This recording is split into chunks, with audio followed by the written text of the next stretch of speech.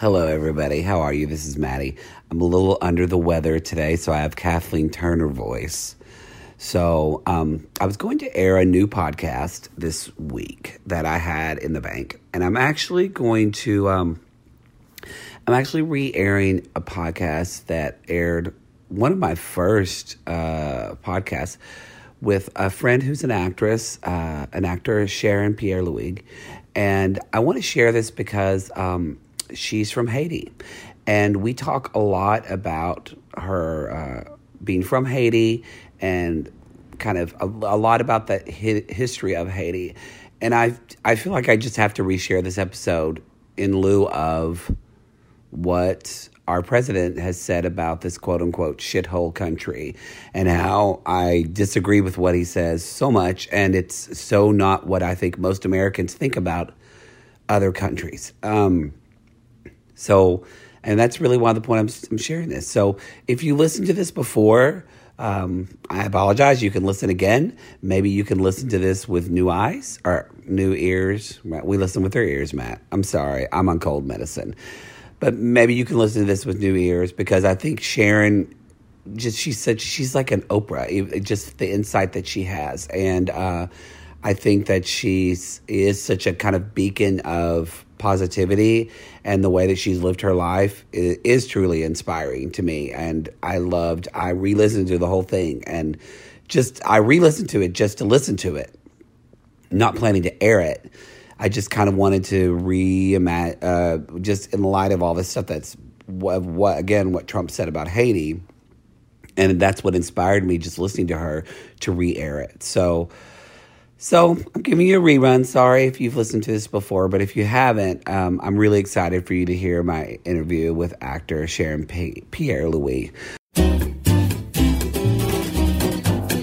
Okay, I'm doing little buttons, moving buttons, and woohoo! All right, everybody.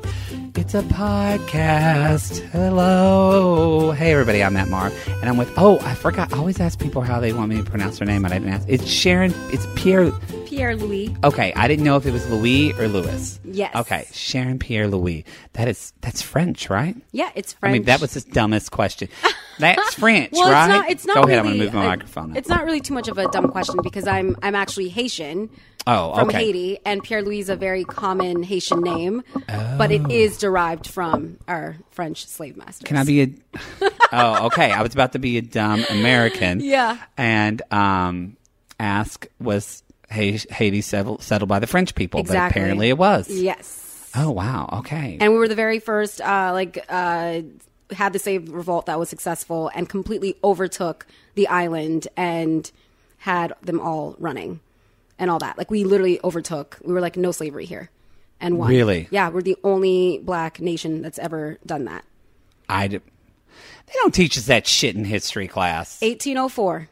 Dude, 1804? Yes. Like that, and we still, like, almost 80 years later? Yeah, and that's where the whole Creole culture has come from as well, because a lot of the people who ended up leaving Haiti after the slave revolt actually went and settled in Louisiana. So...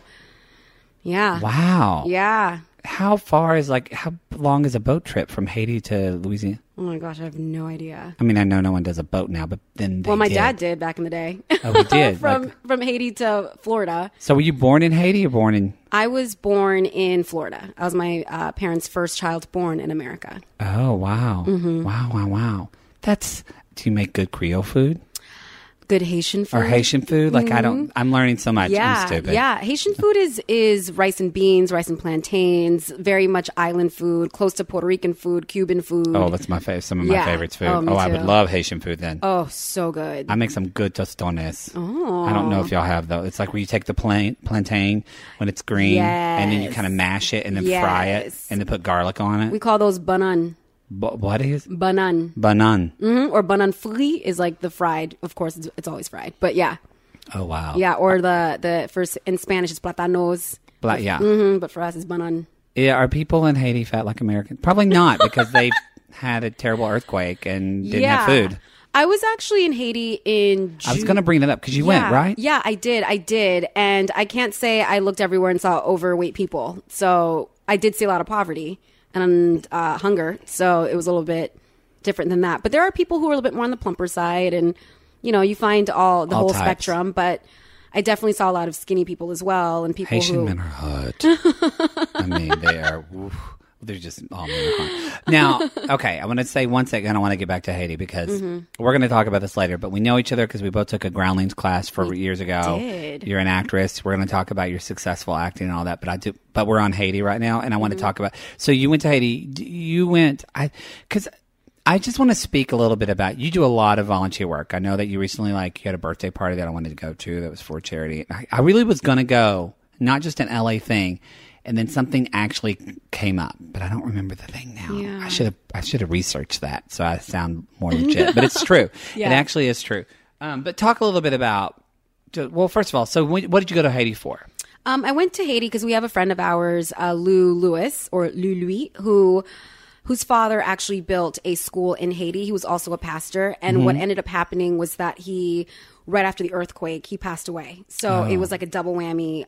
For them. For his family. And community, probably. Yeah, and for the community as well. And so the earthquake also affected the school, the physical building and everything else. I met a girl when I was in Haiti who actually was at the school and had gotten trapped and had a concussion, and she broke her leg, was just stuck, in the rubble as well. And they got her out and all of that. But when that happened, his mother actually she took over the school, of course, because her husband passed. But a lot of people had issues with that because she is a woman.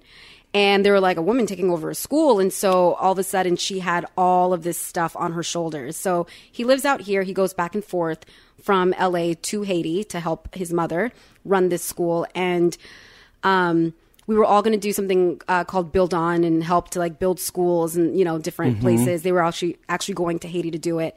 And a friend of ours who went to Haiti with Lou was like, hey, Lou's school needs help. Why don't we just do that instead? We actually know him. And instead of building something new, let's have something that's already there and, and help out there. So that's what we ended up doing. We ended up going to the school, building a bathroom, rebuilding a bathroom. We broke down the older one as an outhouse that just was I remember seeing the pictures. Yeah. So doing that, and then just stuff that was stuck and went down to the basement after the earthquake happened. We cleared those rooms so that people can have room for a teacher's lounge, because the traffic in Haiti is just out of control. Really? So, for 20 minutes to get someplace, it took about an hour and a half, almost 2 hours.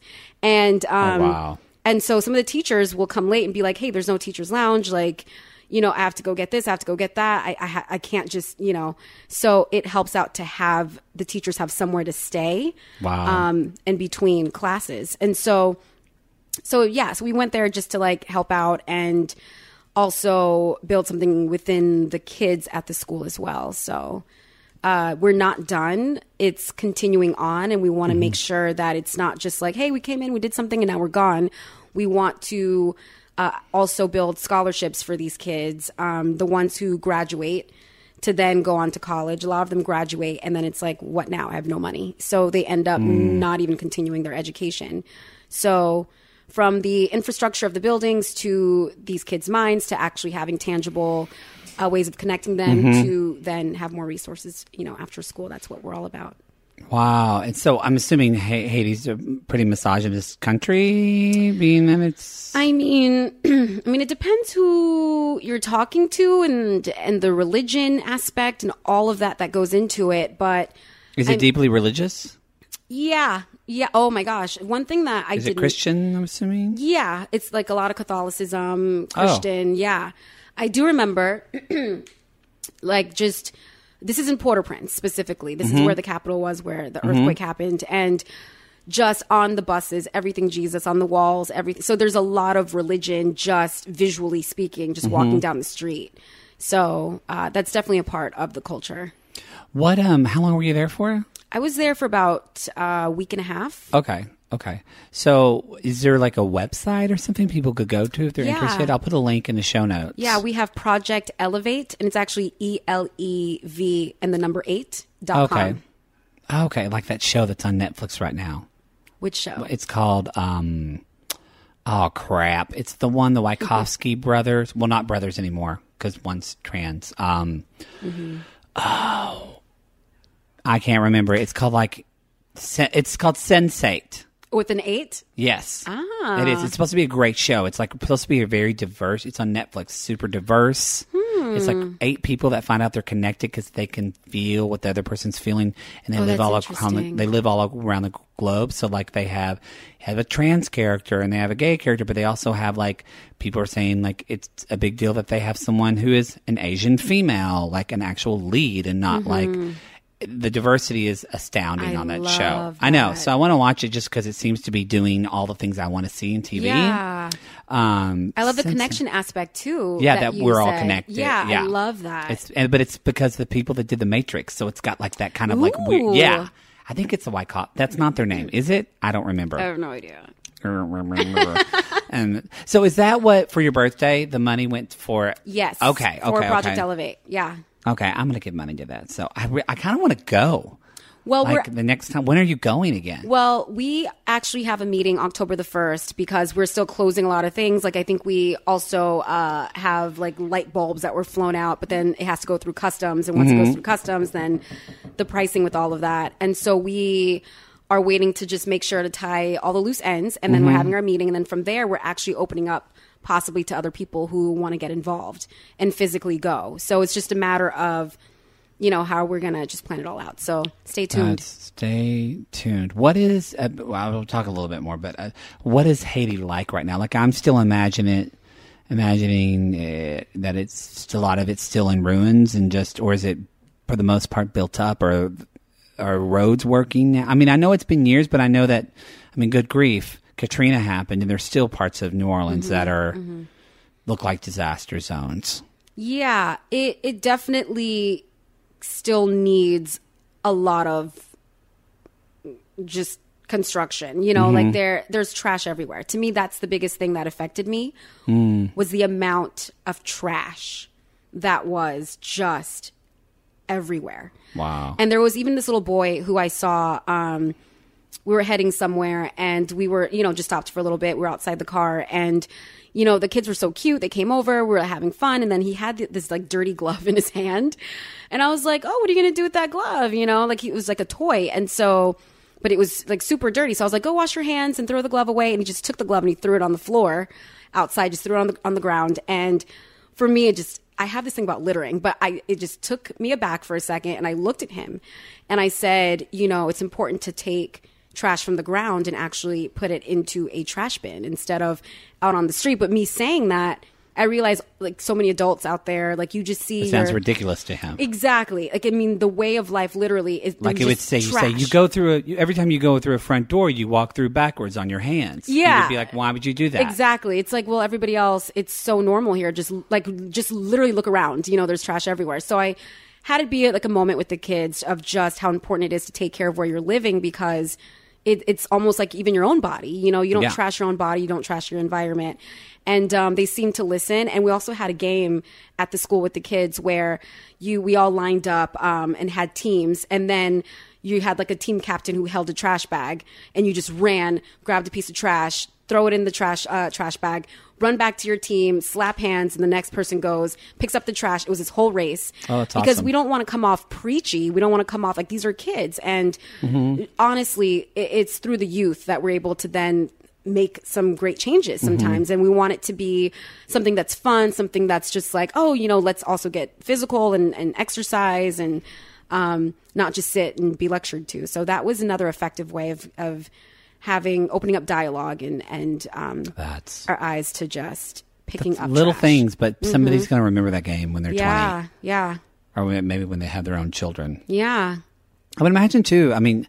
Is the island crowded? Because there's just not a lot of room. Well, in Port-au-Prince, yes. It is super duper crowded, from cars to people just out on the street. Many people were just on the street. Wow. Sorry for all my questions. Obviously, I need to travel more. Sorry. I'm from Oklahoma, and I've been to California and Branson. No, it's all good. It's just something that it just truly touched my heart, because a lot of people will just have like a rag in their hands and ready to clean your window because you're just literally sitting in traffic anyway. So might as well, make a good. That's what we call make a buck, and do what you can, sell waters while people are in traffic. Like, just so much is happening while you're in traffic. Wow. Maybe we should do that in LA. Maybe we should do that. I know, people that's just like right outside your window. But I honestly, after that experience, I'm like, LA's traffic is nothing. Like it is. I mean, I actually think LA traffic's better than like places I've been, like Houston or Dallas. Oh, they're terrible because they weren't designed for this. Yeah. And that's probably the way the traffic was. It wasn't designed. Yeah. I'm sure it's probably smaller streets and yeah. I mean, there's not really. I mean, there are stoplights. There's stuff. It just depends. Like you just kind of get in. You like, oh, wow. I got to get in. I got to get in. So do you make it a point to try to like live wherever you need to be and try to stay in an area? No, it's okay to travel. I mean, there are places you can travel outside of that, and it's totally fine. Like we also went to places where it just took my breath away. The beauty of Haiti. I mean, on top of the mountains, some of the homes. Even we went to this castle and. Wow. Just breathtaking. There's so much beauty and richness in that island that is beyond me, and also the people in their heart. And there was also just things that just stunned me with just how beautiful they were. Wow. Mm-hmm. And the food's amazing and all that. Oh yeah, I bet the food's amazing. Yeah. Oh, that's what kind of drinks do they drink there? Is it like rum, like most places? Yeah, we definitely have rum. There was this kind of beer. I'm not much of a beer drinker, but we went out one night and I forgot the name of this Haitian beer, but it was just so Does it feel like home to you? Because it's not, you weren't born there, but your family's from there. So like. It did feel like home. There was a very weird, I still have not put a word to it, but there's this feeling of home that was there. I actually don't really know how to swim, but we went to the beach, and I remember I pretty much learned how to learn how to swim on the waters of Haiti, which was amazing. And at one point, I was just floating, and I just had this feeling like it feels very whole, my being there. And also with the kids, they were asking me like, do you know, are you Haitian? And I was like, yeah, like I'm speaking Creole, and and they were like, wow, that's cool. We like that. Like we're happy you're Haitian and all of that. And it was also important for us, our friends, to see some of them are white, black, and blah, blah, blah, for all of us to be equals going in together versus like the white man coming in to help or whatever it is. Because that's probably what they had a lot. They had like probably affluent white people coming with like their church and like from New York City or whatever, and like really, which is wonderful that people do that, but also too, people go in there with an agenda a lot of times, and it's just that's wonderful. I'm sure that was just very for them to see that I could do that. Absolutely. That Sharon is doing that. She's going away, but she's coming back. She's helping the community. It's not just white people that come help us. We actually give back to our community. Absolutely. I think it's also very important for little black children, little black girls, little black boys to literally see someone who looks like them in a place of where they are equal in the world, where they are. Oh, I mean, that's why we do Brave Trails. Why we wanted that for queer kids to feel the same thing. Exactly. So yeah, and I know that like my boyfriend talks about how like he was more on like the nerdy side and more. I never thought about this. He was really more into nerdy and like even like robots and stuff like that. He's like, but I didn't do it. I played basketball because that's what all the other black kids did. Oh yeah, this was in America, Yeah. This was in the South, and he said I didn't see anybody, and I thought it made me be so thankful for like Neil deGrasse. I can't say his, but I love I'm like, oh, he is the first black person I've ever seen talk about the stars and space and things like that. How wonderful it is to see that. It's so important. It's the same. It's funny you mentioned that because that was me with opera singing. Oh yeah, I made sure to just. Oh yeah, we're both opera singers. I forgot we talked about that. We talked about that. Sorry about that. Yeah, like it's something that I definitely knew, okay, that's not the cool thing to do for me to, that's not like on the radio. It's not hip hop. It's not. And it took me a while to find my voice within opera, within Who was like the classical first singing. singer that you really like felt like connected to? Oh, was it like, because I'm thinking of, there's Kathleen Battle, there's Leontine. Yes. I love Leontine my Price. God, the power of her voice. God, and she's beautiful. She takes that stage, she owns it, and her voice is it's Jesse Norman too, right? It's Jesse Norman, right? What is the name? There's another African American, whatever, but Leontine Price. Yeah. She was like, I think she was really like the first. I think so too. So, and then Kathleen Battle was wonderful, but then she's kind of angry a lot, and so people don't work with her now. Well, I wonder why sometimes. Around what era was she? She just gives. She is a diva. Like she And I know friends that are still opera singers that have worked with her. Like I know firsthand, she's just not. But Leontine Price was wonderful. We're going to focus on her. Yes. So where did you study music? So you grew up in Florida. No. Yeah, Florida. You grew up in Florida. Where in Florida? Like West Palm Beach, really Lantana, Florida, if anybody knows where that is. But that's just south of West Palm Beach. Okay. And so then you went to high school, and then you went to your undergrad where? I went to, I have to shout it out, Dreyfus School of the Arts, because I went to an art school. And then from 7th grade through 12th grade, then I went to Florida State University. Oh, FSU. That's it. My voice teacher was from FSU. Yeah, for acting. But yeah, I always focused, first it was musical theater, and that was like middle school, high school. And then from there I went into just straight acting. And did you study opera just on the side as well at school? I just took like voice lessons, you know? I just took voice lessons. Oh, wow. Yeah. Look at you. Which I thought that when I started doing my master's in performance, I went, why don't I just take dance class and voice lessons? Because that's going to be a hell of a lot cheaper than this private school. It's going to be $60,000 for like a year. Wow. That's like, exactly why I did that, because I had friends from my middle school, high school, arts, school where they took voice lessons and it cost that much amount of money, an hour. And I just could not afford it. My parents could not afford it. And they took like ballet lessons and this and that. And I remember asking my father, hey, can you help me out to pay for this? He's like, who's going to pay for it? No, I can't. Then I was like, well, if I find a way to pay for it, can I get a ride? And he's like, who's going to drive you there? So I didn't really have as much access. When I went to college, I was like, I'm taking my dance classes. I'm taking my voice lessons. And I got scholarships. So you're also ridiculously smart. Are you in Mensa? Because you're that smart. You said a Mensa? Are you in Mensa? No. It's like it's like a stupid smart people organization. That's so funny. It's like it literally is a club. It's not a stupid. It's a smart people organization. Look at you judging. I am a little judgy because I can't be in that. There's no way. My friend though said that in Spanish, like a slang in Spanish, if you say like tu Mensa, it means like, oh, you're stupid. And I was like, that's funny. That maybe I'm wrong. Somebody's going to write and be like, last name is Mensa. That's really. I wonder if he knows that. That's not good. I'm probably wrong. I'm from Oklahoma and I'm very white. So, okay. So let's talk a little bit about your career right now, which is kind of. That's my bomb noise, everybody. It's blowing up. It's blowing up. So I met you in the Groundlings. Had you been on it? So you're on ABC Family, and you're on. No, not. I was going to say the Fosters. You're not on the Fosters. You're on not Step by Step. I just went blank on the name of the show. Step by Step. Step by Step. You're not on Step by Step. I'm 57. No, I'm not. Switched at Birth. Switched at Birth. Yes. Thank you. I was thinking of an S. Sorry, I've even watched. I really have. I've gone and watched your episodes. Not all of them, but So I should know this. My friend Allie Velez loves that. She probably knows you. If she was here, she'd probably be a fan and you totally fan. And she got her in college. Her second language was sign, so she would just sit and talk American to you. Sign Language. Yeah. Nice. So. Which that I want to. You just are so interesting. You have so many things I want to talk about. Sorry, everybody, I'm going off on tangents. So it's fine. We got time. So tell a little bit. Was this like you're a recurring character on that show, but you're recurring quite a bit. I feel like you're always taping. Yeah. Well, right now we're waiting to hear about the 5th season. We're on hiatus right now, so it's just. Were ratings good for 4th season? For 4 seasons. Were your ratings good last season? People talk about that show, yeah. It's a pioneering show for the deaf community. It's a great show. Yeah.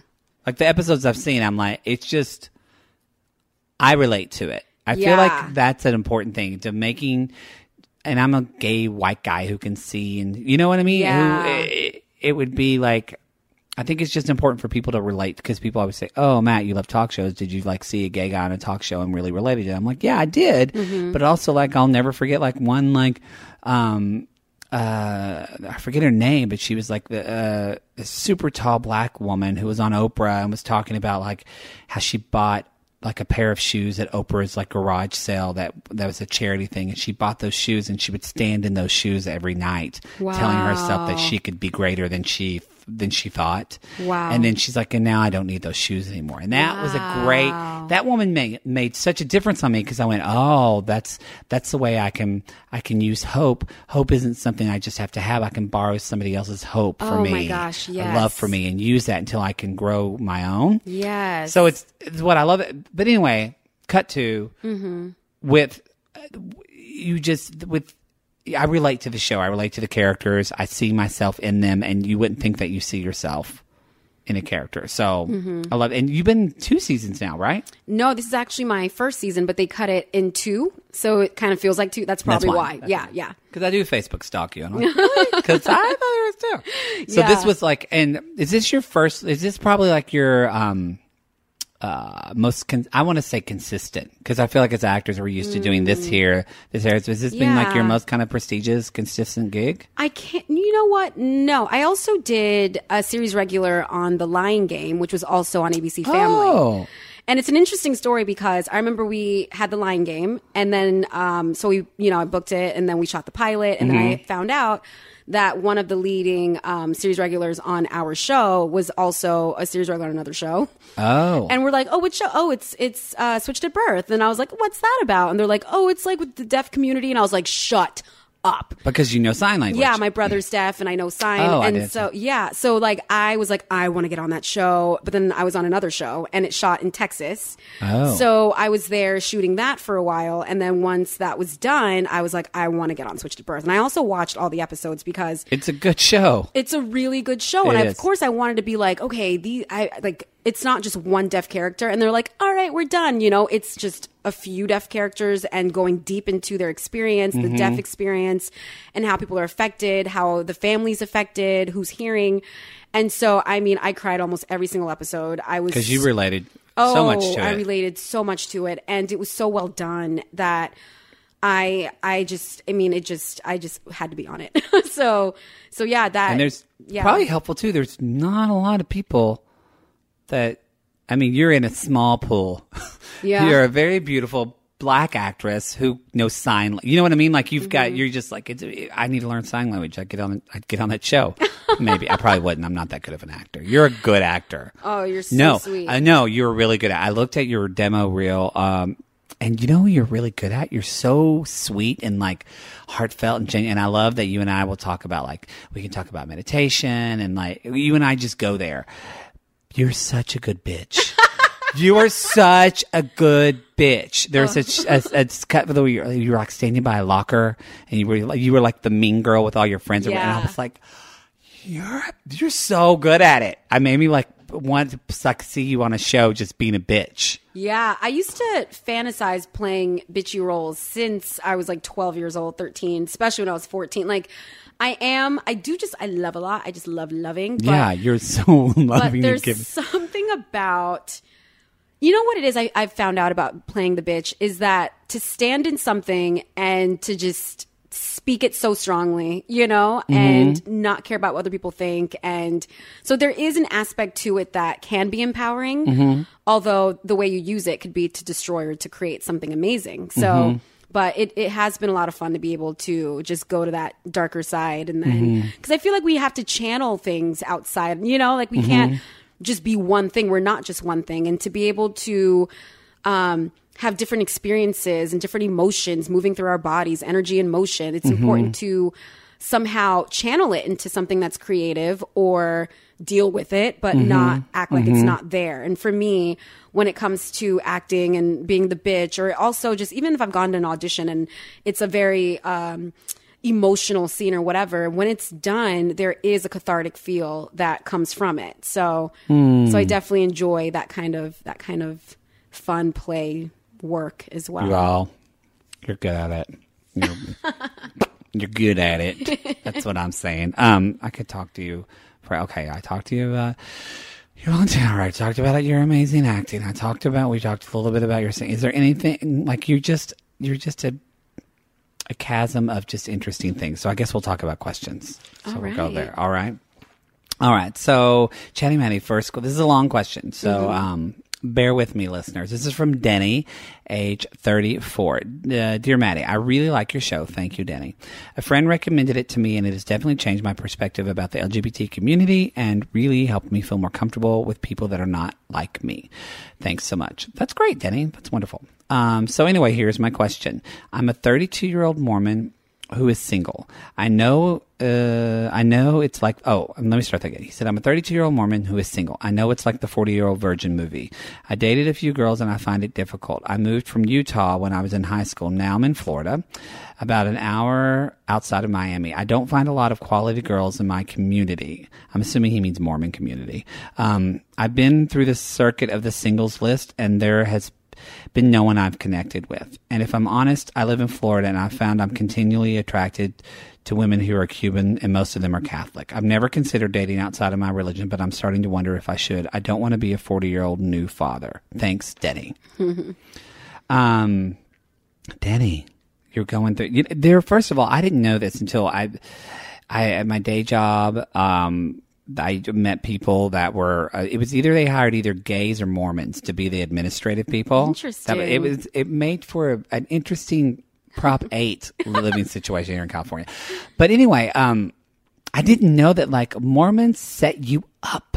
I don't know if you know anything about the Mormon church. I have a girlfriend of mine who is a girl space friend of mine who's a lesbian, and she grew up in the Mormon church, and she's had some serious. But they have like singles, singles. They're like, let's get you married and have babies with other Mormons. It's a big thing. Yeah. So I don't know if Denny's like gone through the ringer here, like a really trying to be. I don't know. I do know. I think like. I don't know if there's a large population of the Mormon community in Florida. I don't know about that either. But what I will say, just from my own experience, is that I have had 2 relationships that literally expanded and blew my mind when it came to religion and spirituality. And it was scary because I dated someone. I remember one of them was like, I'm agnostic, or you can. I'm assuming, did you grow up Catholic? No, I grew up Christian Baptist. Oh, okay. Ooh, Baptist. Yeah, Baptist. Haitian Baptist. You stick with your own when you're Baptist. Yeah, if I can get a good Haitian Christian man, you're like, woo. And then those like numbers go down once you go out to LA. I mean, how many Haitian men are out here? I mean, I have a few that were my friends, but it's not like we're just having so many Haitian men running around here. But yeah, and so like having a relationship with somebody who had such a different background, a different way of thinking, completely had me go deeper. You said he was agnostic? He was agnostic, borderline atheist, but then he was like, no, there is something, it's just we can't figure it out. Fine. So the difference of agnostic is they don't believe in anything? No, atheist is they don't believe in anything. Agnostic is... There may be something. I'm not saying there is or isn't. There may be, but there's no way of really knowing. Like, you can't prove any of it. Okay. And so he was more into the you can't prove any of it kind of a thing. And I come from... You know, this is what it is. Someone did the word of God. Yeah, it's the word of God, all of that. And we actually ended up watching Religulous. I don't know what that is. It is a Bill Maher documentary about religion. And is it good? It changed my life, to be completely honest with Really? you. Yeah, because I did not want to watch it for months. I was like, no, I'm not going to watch it. I'm not going to watch it if it's going to blaspheme the word of God. And I finally ended up watching it. And it was over, and then I just sat there. And I went to bed, and then I went from emotion, from like shock to anger to then just sadness. You know, just so many feelings, because it was my first time actually thinking, what if there's more or less or something different than what has been handed to me since birth? And that's where it became less about theory and more about experience for me as far as spirituality is concerned. And I love that. I definitely relate to that as well. Yeah. And I read the entire Bible, like cover to cover, Old Testament, 2 times, and the New Testament 4 times. And since then I've also read other, spiritual literature, spiritual, amazing just things. And it has completely opened up my eyes and my mind and my heart, and has really taken away the fear of other. And really? Yeah, and not just other, but me falling into a space of, okay, what's the right way of doing this, the right way of doing that? Living, for me, a limited life of, oh my God, I don't want to mess it up. I don't want to mess it up. And that was a place of fear. Well, it's like the sin. It's like we go in. I mean, that's a big thing I have with Christianity, is that I don't really get the sin thing. I don't really, for me, it's just, I don't believe in it. So it's like, because I think for me, it's something so wonderful when you experience God, whatever that is for you. But it fills your heart, it fills your soul. And then, but then I grew up Catholic. So there was always like, there's this beautiful thing, but there's this dark thing around the corner that's going to take you down any minute. Yeah. Like, and that's how at least for me, that's how I felt about sin. And I was like, that doesn't work for me. What's so interesting is that the word sin, one of the translations from like way back before. Oh my God, you're so smart. I love you. is ignorance. Sin meaning ignorance. It's not, oh my God, you're doing something bad and you're going to get punished if you don't fix it. Like immediately, why are you were born, it's literally just something you don't know. And if that is because a lot of things get lost in translation and you have to understand like what exactly, when you say God, like what do you mean, a man in the sky who has male parts attached to it? Like, is it another smarter human being, who's just not really human? So, or is it all encompassing? Is it, like what exactly is the definition of God? And so also knowing like sin, what that means, if it's just ignorance and we're here to learn and God is a loving being, a loving presence. Is that God for you? I'm totally interested in that. God for me is an eternal, loving, unconditional, loving presence that permeates everything through me, through you, through us.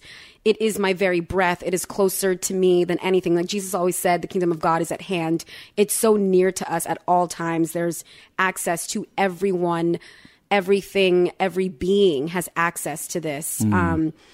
This eternal presence that is all loving and infinite intelligence, that is all that is, and whatever is birthed from God, that God molecule, whatever it may be, like that's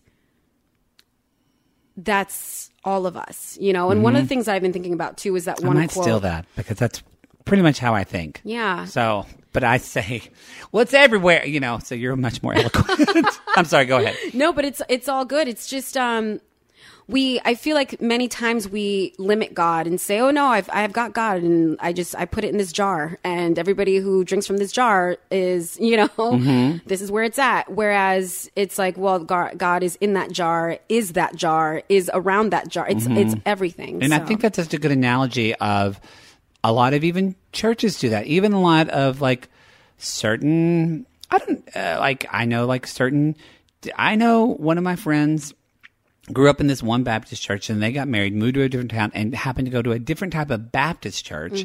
And their parents, again, were like, well, that's not the same jar that our God is. And I'm like, but you're both like Baptists and like, and Christian, like, I don't get it. Like it was, to me, it was just, I just didn't get it. I still don't get it. But I think that's such a good analogy that people do look at it like, well, this is a jar we drink from. They've got the patent on God. Yeah, like and I don't get it. I'm sorry, Denny. We're totally off your question. But, well, actually, no, I'm not. I think because this is what you're talking about. I think you actually hit on that. He's bringing up, the question he's asking is, I'm afraid of being in a relationship. What's going to do with my relationship with my spirituality, with God? One thing I say is that God knows your heart. And that's what that's what gave me the permission to say, you know what, I'm going to look for God outside the box. Other people did their homework. They, they added to the Bible, they added to the Quran, they added to whatever, spiritual, book that they have. Bhagavad Gita, yeah. Yeah, all of it. And so they did their homework, which is amazing. Thank you so much. Well, I'm going to also do my homework and not just say, somebody pops up and says this is the way it is, and whether it's your parents or whoever. And, like, I will say one story about what you just said about the Baptists and the Baptists. I remember I went to camp when I was 13 and just had the most amazing, it was a Christian camp experience. And all my friends lost their virginity at Christian camp. I'm not kidding. Oh my God. I don't know your what. Your gay friends or your straight friends? All my straight friends. They would go to the Baptist camp. Oh my God. What was it called? My nephews went and I told my brother, I said, they better be careful. So many, they at least had first kiss, but people were like. Oh yeah, stuff went down. I was so innocent. I mean, it's camp. But anyway, I'm sorry, go ahead. And it's so funny. For me, one of the things that happened was that I realized I wanted to get baptized. So I called my mother and I said, Mommy, like I want to get baptized. And they were doing it at this beautiful lake lake outside, and I felt so called. And my mother said, no. She was like, no, you have to get baptized at our church, where, you know what I mean? It was about being at that church. So I ended up getting baptized because I couldn't be like, defy her and then go get baptized. Like that does not work.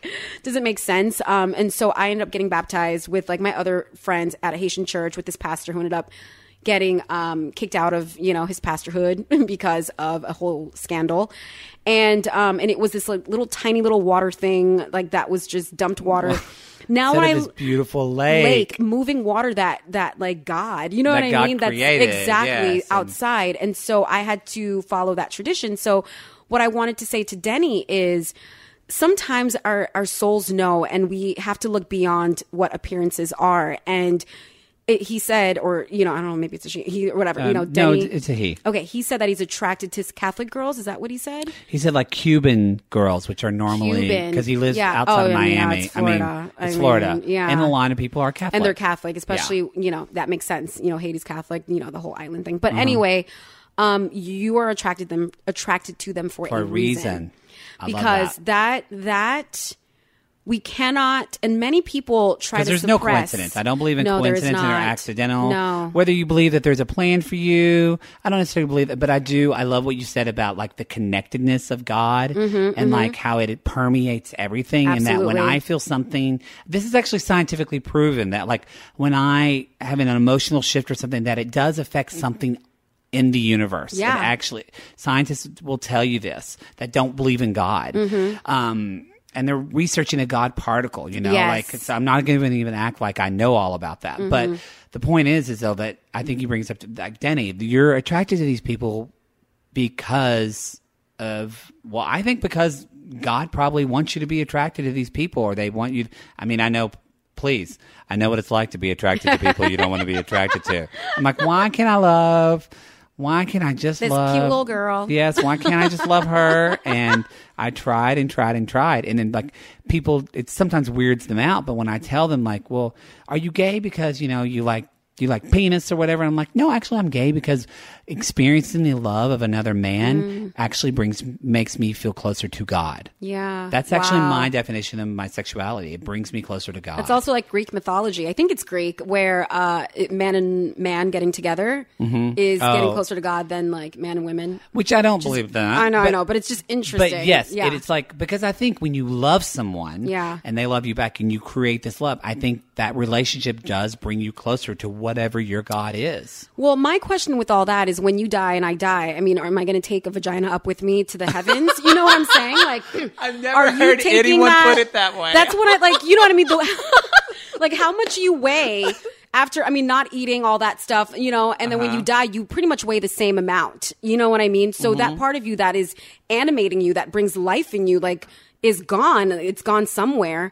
So clearly you're not taking your body with you, and it's not about the flesh. So it's about love. And that's why we get so caught up in appearances and the flesh, what people look like. And then, well, you should be this way and you should be that way because society says so. Versus really, with Denny, I would just really say to really sit with your soul and ask your soul, what do you want? What does my soul want? Who do I think God is? What is my personal relationship with my spirituality, with my religion, with, is it that I'm more fearful of letting other people down? Or is it that, because we're attracted to jobs, we're attracted to careers, we're attracted to an apartment or a house or whatever it may be. And it's the same thing with people. There's something beyond our understanding. Yes. And to be able to start learning now without letting fear get in the way of following through on a hunch and intuition and seeing it through and seeing what happens can be a very powerful thing. And just be a scientist of your life. I love that. Yeah, that's something I say for sure. I have to do the work. I have to say, oh, Sharon, okay, this didn't work, and not beat myself up about it. You should host this show. Good Lord. But really loving myself, being gentle with myself, which only is going to make me love other people more, be more gentle with them, more understanding, and be a scientist and responsible and the captain of my own ship. And at the same time, being connected to source, which you can say is God or Jesus or Buddha or whoever it is that you'd like to whatever makes you feel whatever best. makes you feel connected. Yeah, connected. I love that. I love that. We can talk about this forever, but we're gonna move on. I'm gonna skip the number. Well, yeah, I'm gonna skip the second question because I feel like we're gonna talk a lot and other stuff, and I don't want to. But it's interesting. The question is, and I'm gonna get to this later in the show, but on a different show. But I feel like we answered it. Somebody just asked me, "What do you think the biggest mistake is that people make in their life?" I want to say, listen to that question. Listen to the answer that we just said about not listening to yourself and not feeling connected. And I'm going to say that for another show because this next question, this intrigued me because sometimes I feel like people ask questions and they're not really asking. It's not about the question, but I'm sorry. I'll just say it. And can I just say real quick, just to answer that real quick in a sentence? Yeah, please. The biggest mistake is not finding out who you are, not knowing yourself, and then not following through and becoming more of who you are. That's what I would say is the biggest mistake. Sharon Pierre-Louis drops mic. Drops mic. Boom. There you go. Yeah, great. So, and that's from Kyrian. K-E-E-R-I-A. Kyrian? Kyrian. That's a cool name. That's a really cool name. So, yeah, there you go. All right. This question is from Nate, age 51. Dear Maddie, I don't know who to ask this, but basically, how do I look at porn without getting so many viruses on my computer? That's the question. I don't make this shit up, people. It seems like no matter what, it freezes up, and my wife keeps asking what is happening with the computer, and I keep telling her that her son is probably surfing porn. I'd like to avoid all this. I would buy it, but my wife would see it on the credit card statement. I'm hoping one of your friends are good at IT and stuff. This is from Nate. Interesting, age 51. Nate, first of all, I don't think there's anything wrong with partaking in porn and stuff. I do have a problem with a lot of times how people that are in porn are treated. That's a whole different thing. Yeah. And so then it's like, you watch porn, but then people are being treated really terrible. It's like a consumer advocacy kind of a thing. That's a whole different thing, and I'm not going to talk about that. But what intrigues me is a little bit is that, Nate, I wonder kind of what your relationship with your wife's like, because you're looking at porn and you're not wanting to tell your wife about it. And it sounds like, maybe you haven't, maybe this is a new marriage, but if you have a teenage son, you've been married for a while. So you're not talking about this and you're blaming it on your son. Like you're kind of being a jerk. Like, I don't know. Did those things stick out for you a little bit? What's sticking out to me is, responsibility and and dare I say addiction. I mean, no, yes, yeah, that's true because people get addicted to porn. Because if there is not an addiction that's there, then there wouldn't have to be a lie to the wife. There wouldn't have to be a blaming to the son. Look there wouldn't at you. have to... You're a better therapist than me. Good. I should have known that. There's no comparing here. But that's very true. Though, when someone is addicted to something, there's a lot of shame in it. It sounds like you have shame with this, Nate. Basically, to answer your question, you're just going to have to buy porn if you don't want viruses. So whatever. There's that. Moving on to this, though. That but is one way thing, there's a lot of shame in this. Yeah, and it makes sense. Okay, I have to look at the viruses because for me, it's like, what does that represent? The viruses that keep coming up every time you're doing it, and it's only collecting. God, I love you. You come back every week. No, it's true. Like what's coming up in his life. It's like a sickness. It's just this thing that is literally congesting. Like the more and more the viruses come, the more and more the lies come. Yeah, the more and more. because you know it. Like, I recently just got one. I don't think from looking. I got it on my work computer, so it's not from porn people. But it was like a Google Chrome extension. But I haven't had this because I have a Mac.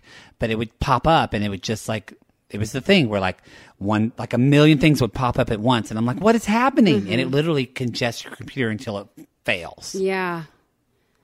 I think that's such a good analogy for mainly too, like, maybe some people don't see this, but I'm like, really, you're blaming it on your son? Yeah. So now your wife is worried about what her son is doing, looking at porn. Yeah. Or I don't know how old your son is. I just, again, the responsibility, there's just not like. Just owning. And this is the thing too, when I guess sometimes we could be attracted to things and yet not follow through on them. And then it becomes a shameful thing that we hide inside that we, but it festers, it seeps out. It can't help but seep out. I would really find out more than the viruses and like how to avoid getting caught. Just your come from with all of this. Like, where are you coming from? And before you go to that porn, I mean, this is probably going to sound kind of weird, but what is repeatedly sending you there? Like, yeah, clearly sexual, whatever. You know what I mean? But also like a trigger. But what is a trigger? Exactly. And so it's looking at what triggers you to do something. So, and I mean that in like, what triggers us to eat? Well, it's supposed to be we become hungry, we experience hunger, and we eat. Mm-hmm. Well, that's not what we do now as a culture, because we've been conditioned of when we're emotional, we're sad, or when we're happy. I'm actually a happy eater. You would think I would do that because I'm happy a lot, so I wish I wasn't. But I'm like, oh, this is a great podcast. So, I'm going to go have a burger and a beer. Where if I'm depressed, I'm like, I'll eat this salad and be fine. So, so Nate, it's like, what are you doing? Like, literally think about, like, what time of day do you normally look at porn? Mm-hmm. Like, so is there something before that triggers you? Or maybe when you think about porn, is there something before that? And again, I mean, for me, from my perspective, I think that porn can be fine. Mm-hmm. I think experimenting sexually can be fine especially if you're in a marriage, this could be a moment of connection with your wife. Mm-hmm. Like, really talk to her about this. And maybe you won't even need the porn after you talk, because I'm imagining that your sex life probably isn't that great.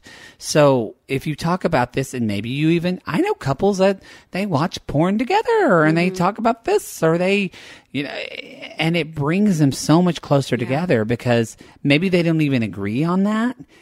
But who in your life are you able to talk about that kind of stuff with and know you're not going to be judged? Because that's what makes me actually a little sad about this question. Is I feel like, Nate, you're really scared of being judged. You're being judged by your wife. You're probably scared about being judged by your son. You don't want to put it even on a credit card. It's just, it makes me sad for you. Yeah, and it's interesting what you said, Matt, about getting closer with his wife, because for me, this is about intimacy as well. Mm-hmm. And looking at other places in your life where you're intimate, where you're really present, where you're really with that person, and honest, and really being who you are. It also sounds like you're hiding. There's a part of you that probably wants to express itself, and it's finding porn in some way to then escape from maybe even expressing that part of yourself and just distract you enough to then, crap, like, and take the shame away that it's porn, because honestly, people do this with Facebook. They do this with their phones. They do this with food, with sports, whatever, with alcohol. Exercise even. With exercise, yes.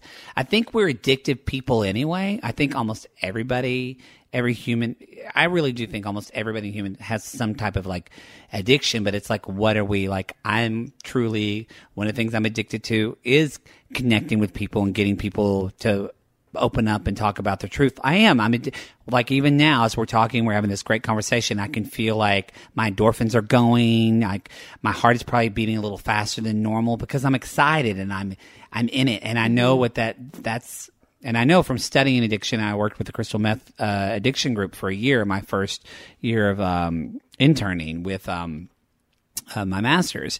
And luckily, I've never had like a addiction to a drug or porn or anything like that. But I do know that feeling of that endorphin rush. Mm-hmm. And so it's kind of like looking at when else does, again, for Nate, like when else does that happen in your life? Maybe you are on your phone all the time, and because I know people that are addicted to that love meditation get that same type of rush or prayer, and so that's okay to have. So I guess I'm trying to tease out the difference of it's okay to search for that experience of being thrilled by life, but let's try to find a more honest way to be thrilled by life. Oh, that's beautiful. That's what I'm trying to say. Yeah, where you want to channel it. That's beautiful. Yeah. Anyway. So, all right, Nate, I don't know if sorry, you're going to have to buy it if you want it without the virus. Sorry about that. So, all right. Well, okay. So now we're on to, we've kind of talked to this a little bit, but we're on to celebrity shit the bed. So, but really whatever you want to talk about. So like what it's like on your mind this week. What's on my mind this week? On your mind this week that you would want to talk about. It is the power of collaboration and working with people, being with people, connecting with people. I was brought up to not trust anybody and that the world was against me and to be careful and watch my back.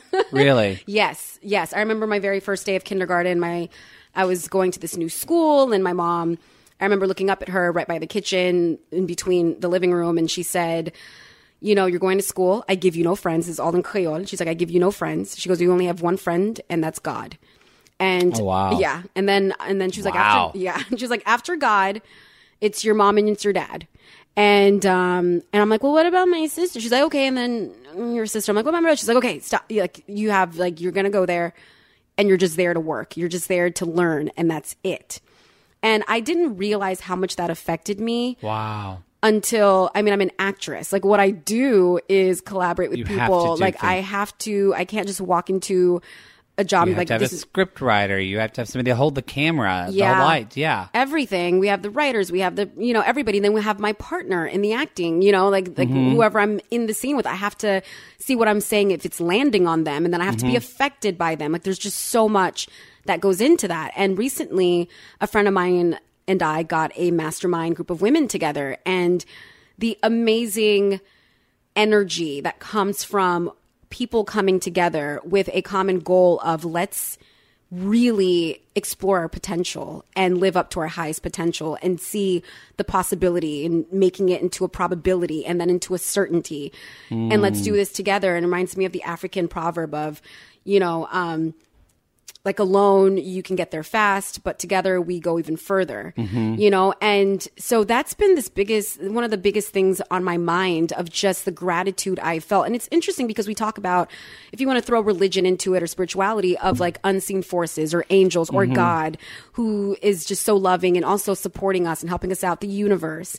And so we have it in a way where it's invisible, you know, to our, you know, physical eyes, but we also have earth angels and like other, you know, we have each other as well. There's a reason why you're in front of my face. There's a reason why we're all here. There's a reason why those people are my neighbors and why I work with these coworkers, and we're here to have an experience together. And when I die, you know, I'm not going to remember like, oh, that time I went to work and I made all that money. You know, it's going to be about the people and how we affected one another, the fun that we had, something that was said that was hilarious, and, you know, what we went through together. And so for me, especially going to Haiti, I remember I was trying to buy some art on the street, and I mean, you know, the hustle is real in Haiti. You know, like people are like, hey, you know, they're trying to like feed their families and themselves and whatever else that they have that they want to do. And like they would follow me with their art. They would try to get my attention. And it got to the point where I was like, you guys just let me look and almost don't even talk to me so I can just be in peace and let it affect me, because they would try to grab my attention.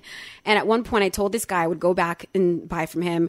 I ended up buying from another guy. He came over and was like, you said you're going to buy from me. And I was like, I did say that. And so I went over to him, and then the other guy that I just bought from tried to like sell me something else. The other guy who then the first one was like, you're going to buy something from me? And I said, yes, that I was about to buy from, started arguing with the guy that I just, you know, previously bought from. And they just really got into it with each other. And I had to say, like, you guys, first of all, we are all brothers and sisters here, you know, because we were thinking it's about the money and the price, but no, it's about the transaction, of our relationship with one another, like just the art and the stuff, the matter. It's just there as an excuse for us to have an experience with one another. It's like we say, let's go have a drink. Yeah. You're really just there to talk. Yeah. It's not about, hopefully, just the drinking. Hopefully. Well, yeah, that's true. I mean, it depends. I mean, yeah. But it's also about really connecting with another human being, even if I'm at, you know, a grocery store, and it's like the excuse is that I have to buy something, but really what's happening is that I'm with another human being and something is happening, you know? So I've really been thinking a lot about that. Did that help when you said that to them?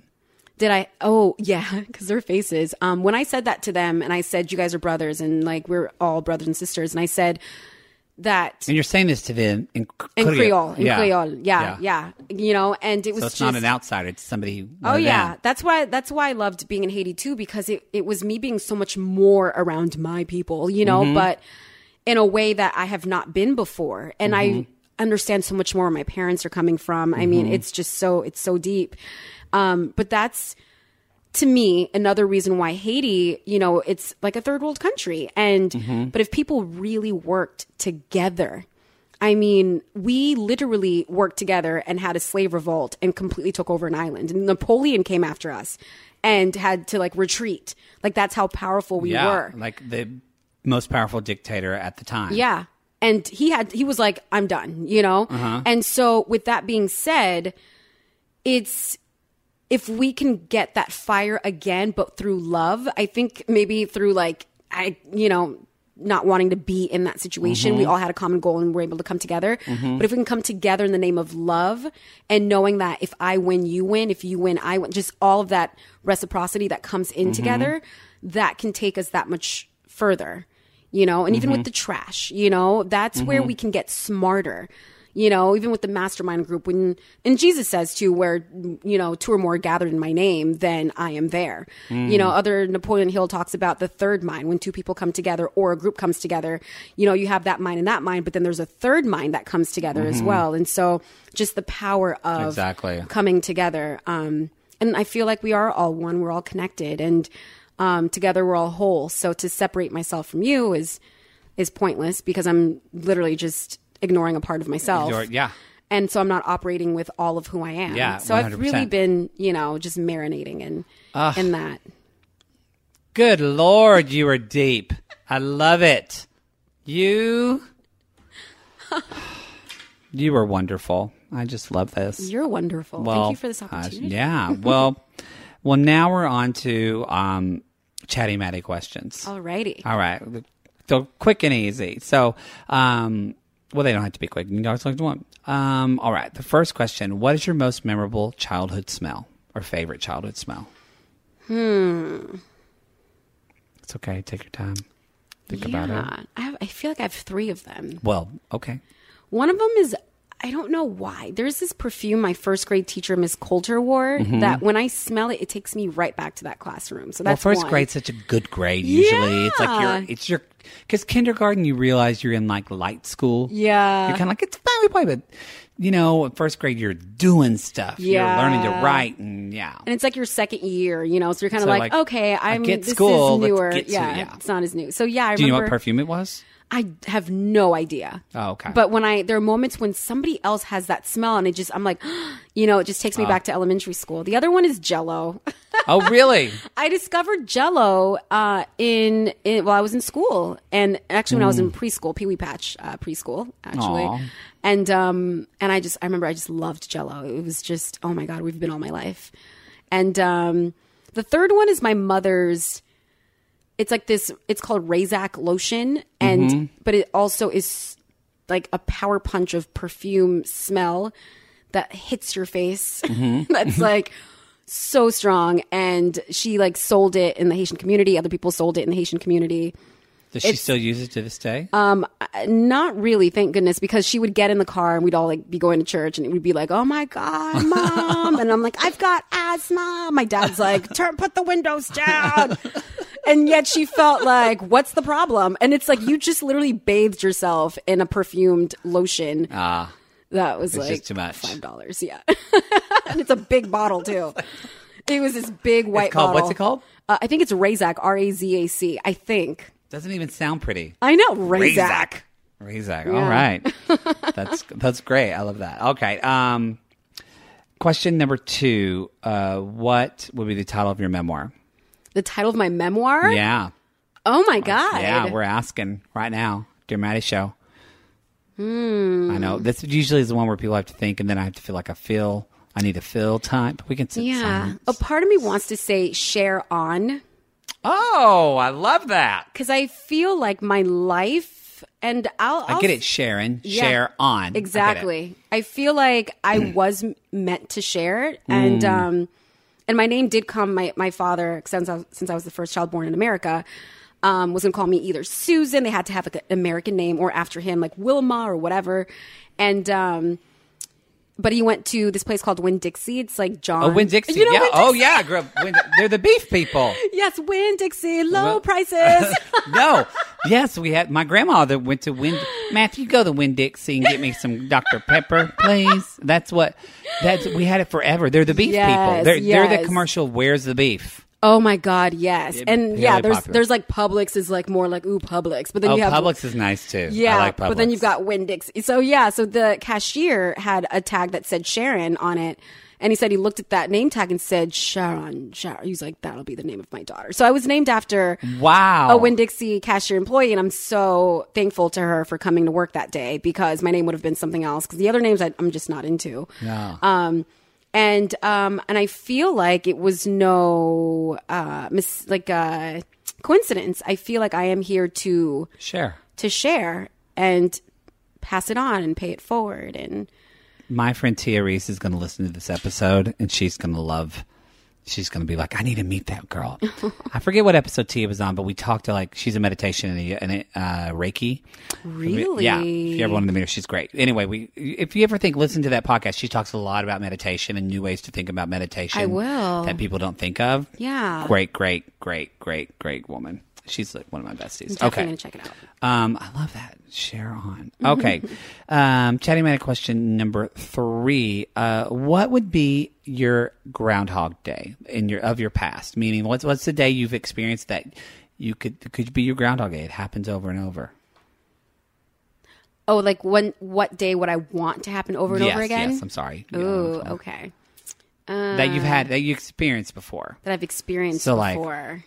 Like one person said, oh, I know I should say when my kid was born, but that was really stressful. He's like, but my wedding day was awesome. I would do that day every day.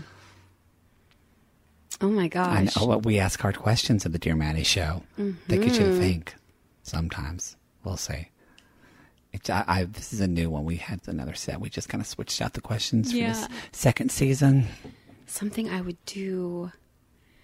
Take your time. Yeah. The one thing that's popping up and I'm like, oh, I'm just so by myself in this is I was in Costa Rica not too long ago and went ziplining. Oh, wow. And at one point we did something called the Superman where, our arms were crossed across our chest and then we had our feet tied behind us and they just sent us over and high in the air and I could see. You were flying. I felt like I was flying and I saw the land and like the cows underneath and it was just so beautiful and serene and it was out in the jungle and it was just so beautiful and peaceful. Like I would definitely love to do that. But I'm sure after doing that over, I'd be like, oh my God, put me to a dance party. Which I will say maybe if I get another one, it would be when I was in Haiti with my friends. We had dinner and then afterwards they were playing music and we just danced. I mean, we danced like our lives depended on it. I mean, we were that Haitian heat. So we were sweating in this other country where my ancestors are from. I had my friends there and we just danced like we meant it. And I have a friend of mine who's always like, oh, when I dance and, you guys are so good. He's like this. And I love how he dances like a nerd, but I love it. I love it. I love it. I love people expressing themselves through their bodies. Yeah, dances. And he just went in. He went in on that dance floor. Nobody held back. And so I definitely go back to that day over and over. And thank God he did because he helped create that kind of, again, like the third mind experience. Yeah. I love that. God, you're just so much more interesting than me. All right. No. I can be. All right. You are interesting. Very interesting. Chatty Matty question number 4. When are you most inspired? When am I most inspired? I have to say, maybe I should think a little bit more about this. But you can think as much as you want. As much as I want? Yeah. Whatever. We can sit it for an hour. I can edit it. Okay. I can take it out, put it in, leave it. Yeah, when there's, you know what our teacher said? Because Colleen, I had Colleen on our podcast, and she gets Colleen Smith of the Groundlings. I just saw her at an audition, commercial audition. Actually, she has bangs. They're so cute. She does. She has bangs.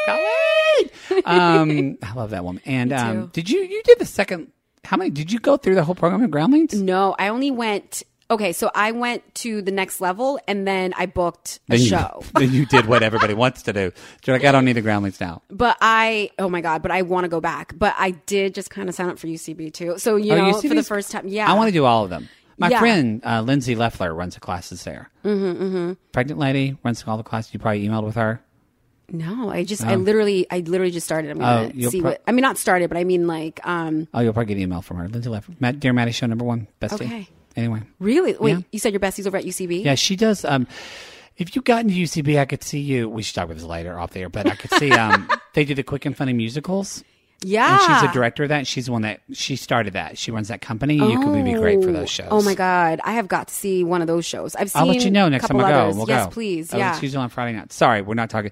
So, what was the question? Oh, when are you most inspired? When am I most inspired? Oh, Colleen. Colleen said her answer to this was movie trailers.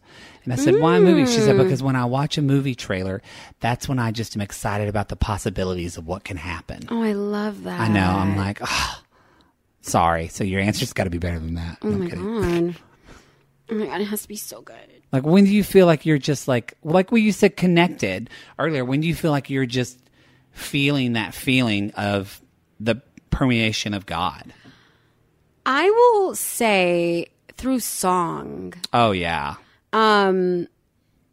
Before I said with the opera singing, like I just did not like really, I was like, that's not a part of me. And then the past few years I've been singing more. And when I literally, and you know how it feels to open up your mouth. You mean you have to be so open, you have to breathe deeply, and then power comes out. Yeah. It feels like my soul is crying out. And for me, that's when I feel very, very much inspired. Yeah. I almost feel like I feel my soul. And I feel alive. That's when I connected in church, is when we sang. Yeah. And speaking, I'd go, huh? And then when we sang, that's when I would feel the lightness. Yeah. That's when I would feel, oh, yeah, for sure. And other people singing too, or just being in a space where everybody's chanting, singing, anything. Sure. Yeah. That just inspires me to the point where it's beyond us, you know. And I have to say, we went to Linwood, a prison where women were incarcerated, and we had jazz music playing. I sang. It was this amazing. Who's we? Street Symphony. Oh, cool. Yeah, and they go into prisons and they perform. And that's awesome. It's an amazing experience. And it's like we were all just one, you know, in that room, just enjoying that music, being that music, and no words really needed. And everybody was there was an energy movement in the room, and people can take away with them. They can have their own experience, but also share in that experience. Yeah, I think that's why Johnny Cash's Folsom Prison was such a phenomenal album. Was because of his music, obviously, but also too because he was going to these hardened men, and he spoke to them, and or he sang to them, but it spoke to them. Yes, and it was an energy. Yeah. Oh my gosh, I could talk to you for 5 hours. Okay, last Chatty Manny question. What's the best piece of? Oops, sorry, I hit the mic, folks. Look at that. What's the best piece of advice that you wish you would have taken, that you were given? That I wish I would have taken, that I was given? Yeah, somebody gave you this great advice, and you're like, best. Do your own work. That comes from... Which you do now. Yeah. You do now. Yeah. Like, what is it that I'm here to say? And through what medium? And as an artist, what am I here to say? And then go out there and say it, you know, and not wait for somebody else to give me permission to go out there and say their words, you know? Yeah. Which is also good too, you know, support. But also, what am I here to say as an artist? We do. A lot of times we always want to ask for permission for stuff in life. That just hit me when you said that. I just realized, oh, that's a big thing for a lot of people. Always wanting permission to whatever. Yeah.